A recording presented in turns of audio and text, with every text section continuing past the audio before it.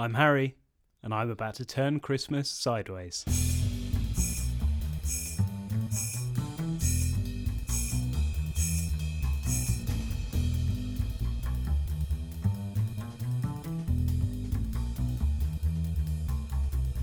You're listening to Turn Paper Sideways, the podcast where we talk about Christmas and all things festive, from Santa Claus to the birth of Jesus.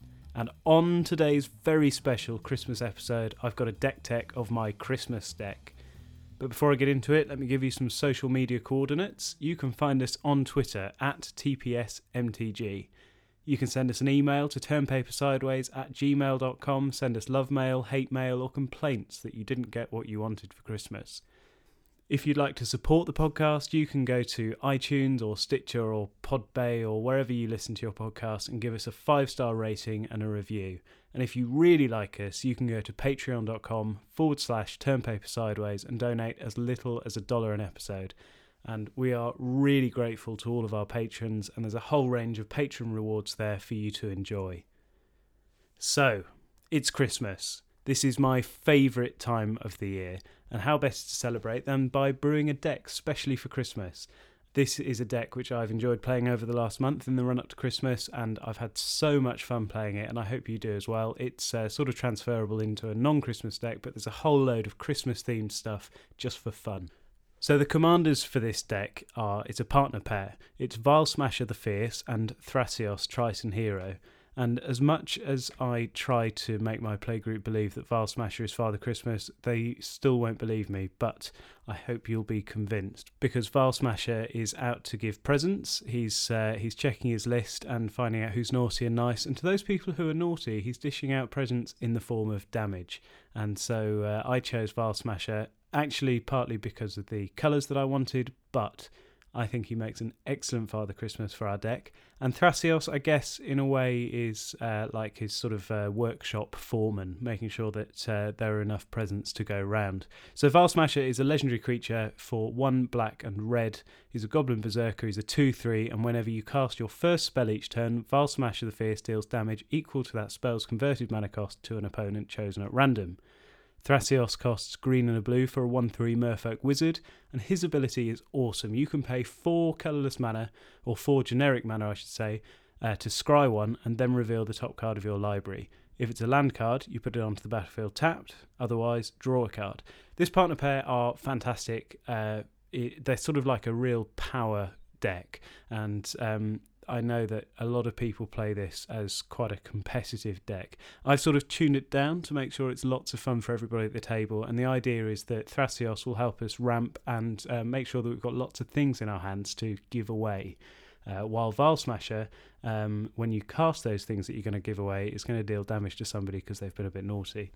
So the Christmas-themed stuff in this deck is packed full of Christmas-themed stuff, and it wouldn't be Christmas without a Christmas tree. So our first card is Tree of Tales. It's an artifact land, it taps for green mana, that's it. But it's a tree, and so we needed a Christmas tree, so that went in.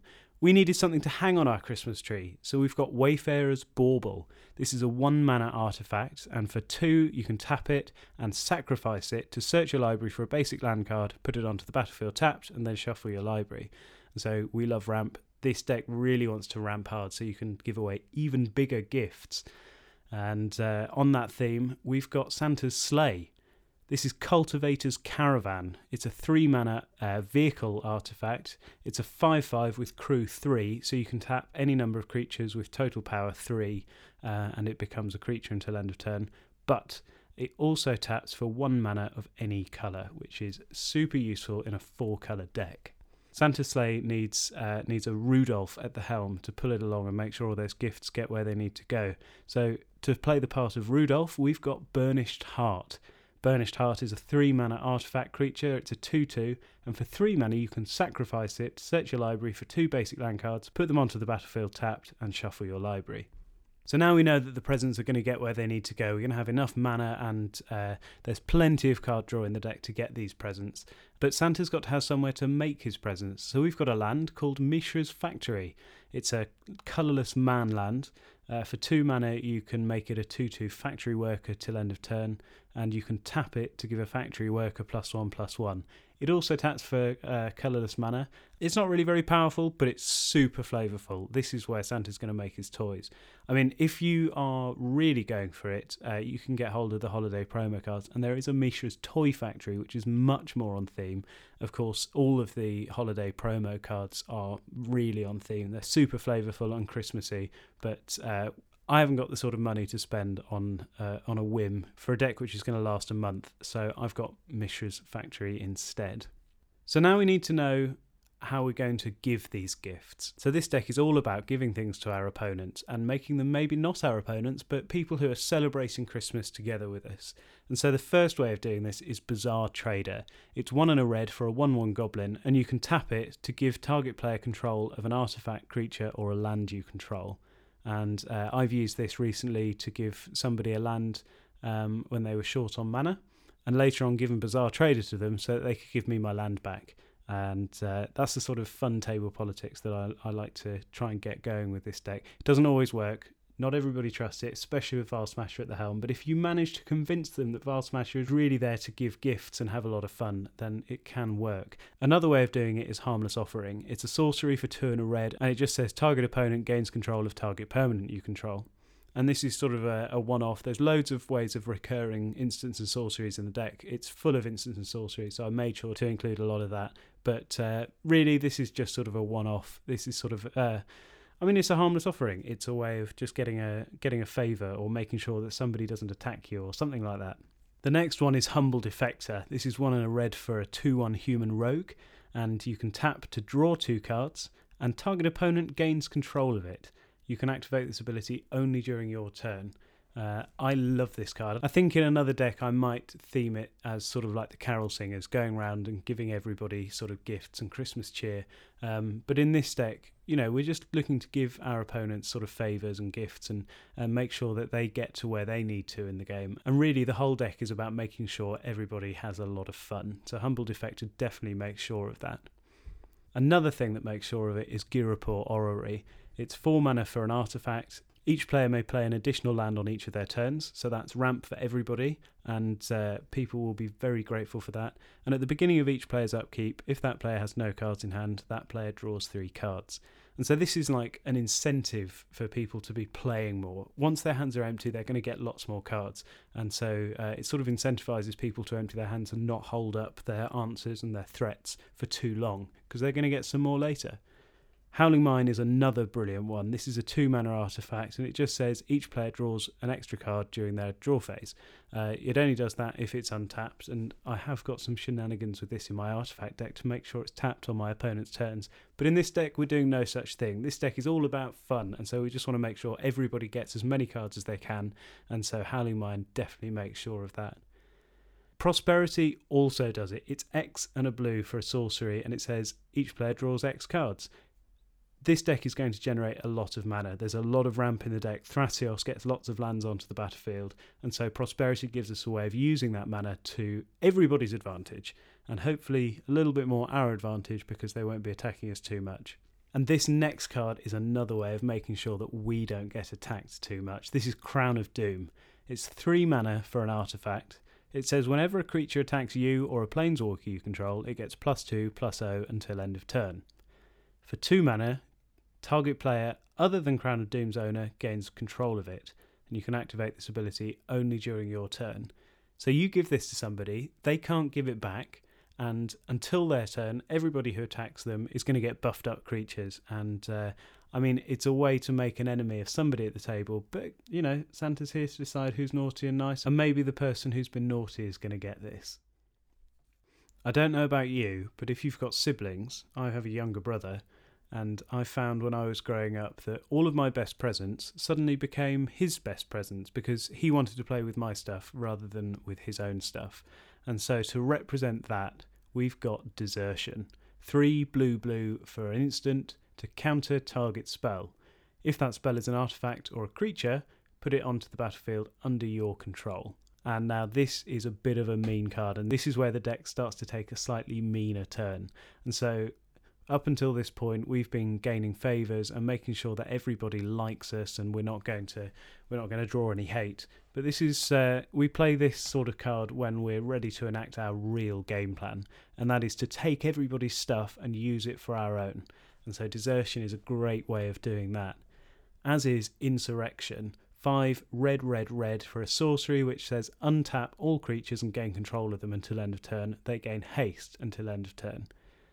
So with all this mana and with all these cards that we're giving everybody's going to be playing out lots of big creatures, hopefully, lots of threats, lots of powerful things. And Insurrection is a great way to take control of all of that and win the game. This is a 1-card win con, and if you play it right, you can make sure that you get hold of a lot of powerful stuff to turn back at your opponents. And so, like I said, this is a deck to make sure that everything is fun, but we also want to win. It's definitely fun to win too. So Insurrection is a good way of getting there. We've also got Reigns of Power in the deck. Like I said, there aren't too many creatures. It's mainly instants and sorceries, and as we've just seen, some artifacts. And Reigns of Power, basically you swap your creatures with an opponent's creatures, and that's another really good way of getting a massive advantage in the game and possibly even winning. So Reigns of Power is sort of in a similar vein to Insurrection. Memnarch is another one. This is 7 mana for an artifact creature. It's a 4/5. For 1 blue, target permanent becomes an artifact in addition to its other types. 3 and a blue, gain control of target artifact. So for 7 mana he comes down. For 7 mana you can gain control of any permanent on the board. There's also Stunt Double, 3 and a blue for a shapeshifter creature. It's got flash, and you may have it enter the battlefield as a copy of any creature on the battlefield. And so this doesn't so much steal our opponent's creatures as make sure that we have a copy of that creature as well. There's always something great on the battlefield, and this is just going to be the best thing on the battlefield. So like I said, this deck is it's about sharing, really. Sharing's fun. We want to share with everybody's toys and play with them, but I think really it's sort of like this is where the deck turns a bit nastier. Another nasty turn the deck can take is that the Grinch comes along. The Grinch is one of my favourite Christmas films, and I do love that it's a redemption story, and in the end the Grinch sees the good in Christmas. But I don't think that's going to happen with our Grinch, because our Grinch is represented by Vorinclex, Voice of Hunger. 6 green for a legendary Praetor. It's a 7/6 with trample, and it says whenever you tap a land for mana, add 1 mana to your mana pool of any type that land produced. And whenever an opponent taps a land for mana, that land doesn't untap during its controller's next untap step. So this is perfect for the Grinch, because in our deck the Grinch really does steal Christmas. It stops our opponents from doing too much. If they tap their land, they're not going to get it for 2 turns, but we're going to get twice as much mana. So we're stealing Christmas from our opponents and keeping it all for ourselves. I found while playing this that I sort of tried to make every card Christmassy, and some games I sort of make things up on the spot, and some things become festive that I never thought could be. I didn't include some of these cards to be festive, but when you're deep in the story of your deck, all sorts of things can come out. And so one of my favourites is Rampant Growth. It's 1 and a green for a sorcery. It says search your library for a basic land card and put it into play tapped, shuffle your library afterwards. And this is Deck the Halls. Deck the Halls with Boughs of Holly, or Rampant Growth the Halls with lots of plants and in the form of lands. Similarly, there's Cultivate. It's 2 and a green for a sorcery. Search your library for up to 2 basic land cards. Reveal those cards, put 1 onto the battlefield tapped and the other into your hand, then shuffle. And this I saw as making a wreath, making a Christmas wreath to hang on our front door at Christmas. And I'm sure that you can find all sorts of weird ways to make your cards Christmassy. And I've had so much fun playing this deck, and it's not very serious. I'm really silly when I'm playing it and coming up with silly story over trying to win. I mean, it turns a bit nasty in places, and there are some big cards. I mean, Vile Smash is looking to deal damage, and so there's a few sort of classic Vile Smasher things in there, just like big mana cards to deal out lots of damage when we cast them as the first spell of the turn. And there's plenty of instant speed stuff to make sure we can be dealing damage on everyone else's turns. But over all of that, I'm trying to go with the flavour of Christmas and really make sure that everybody has a lot of fun.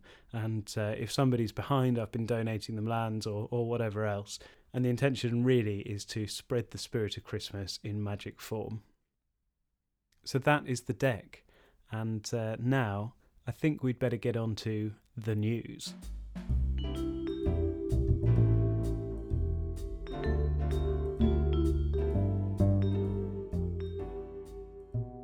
So for the news this week, Tim has joined us. Welcome back, Tim.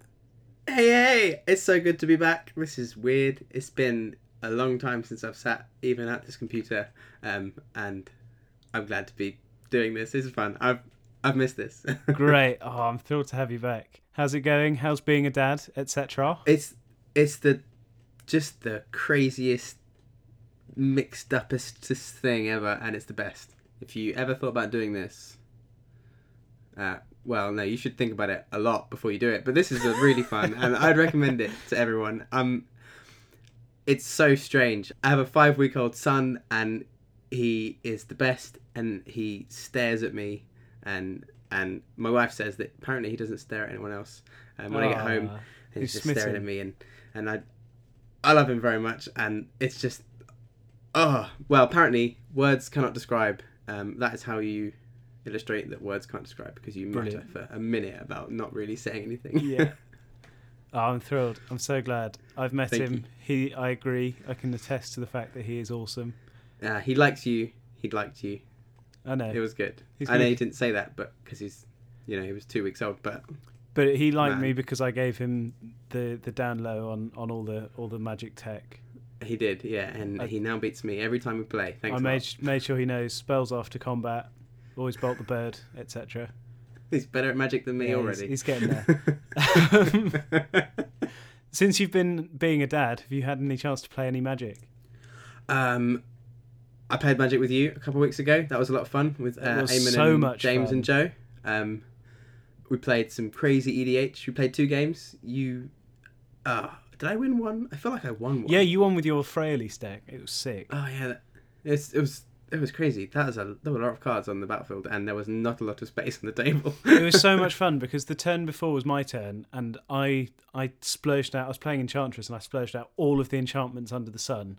And everyone was looking at my board, sort of like wide-eyed. What's going on? How do we deal with this? I guess we'll just have to kill him. That was really interesting. Your playgroup is quite different to my playgroup in that in my group it's. If there's a problem, you deal with the problem on the battlefield. Your playgroup was very much, here's a problem, the solution is player removal rather than permanent removal. That was quite interesting. But they didn't have a chance because the turn afterwards you splurged out all of the elves under the sun and you won in glorious fashion. It was so good. Basically, it was really obvious I'd won. I had about 30 elves. They were all very pumped. And I didn't want to just assume, like, I've won, should we shuffle up and play again? But no one was saying, Tim's won. They were just looking at me. So I was like, I'll keep going. Confused. I couldn't process everything that was happening. I was very tired, and I was like, baby brain. Yeah, exactly. And I was trying to do some maths, and I was thinking, I think I've won, but this is really hard. It was good anyway. It was so good. Thank you very much. So we've got some news about where Turn Paper Sideways is going in the future and what's happening over the next few weeks. So the main bit of news is that we are going to have an extended Christmas break. We're going to take a chance to rest and not have a podcast to edit, because as much as I love editing it and thinking up new things to talk about, it's quite a lot of work, and it would just be really great to not have that and be able to spend time with family over Christmas. We know that you will be doing the same as well. You already have been for a few weeks, and that's awesome. Yes, and I very appreciate it. I think it's just a really good chance at Christmas just to put things aside and have a proper break from everything. So we're going to do that, and then what's going to happen in the new year? Well, we're thinking, so we're going to become not a seasonal podcast, but we're going to go into a season format. So Turn Paper Sideways, this is season 1, and we're going to have season 2, and it's going to be more cohesive. There's going to be more structured to the season of Turn Paper Sideways, and just for better content for you. Yeah. So rather than being sort of like every episode has like its own sort of theme, we've done sort of the running theme, particularly with the pet cards series we did.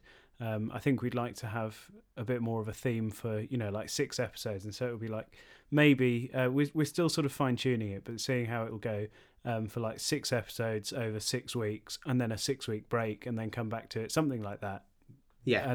And each of those 6 episodes will be sort of tied together in some way.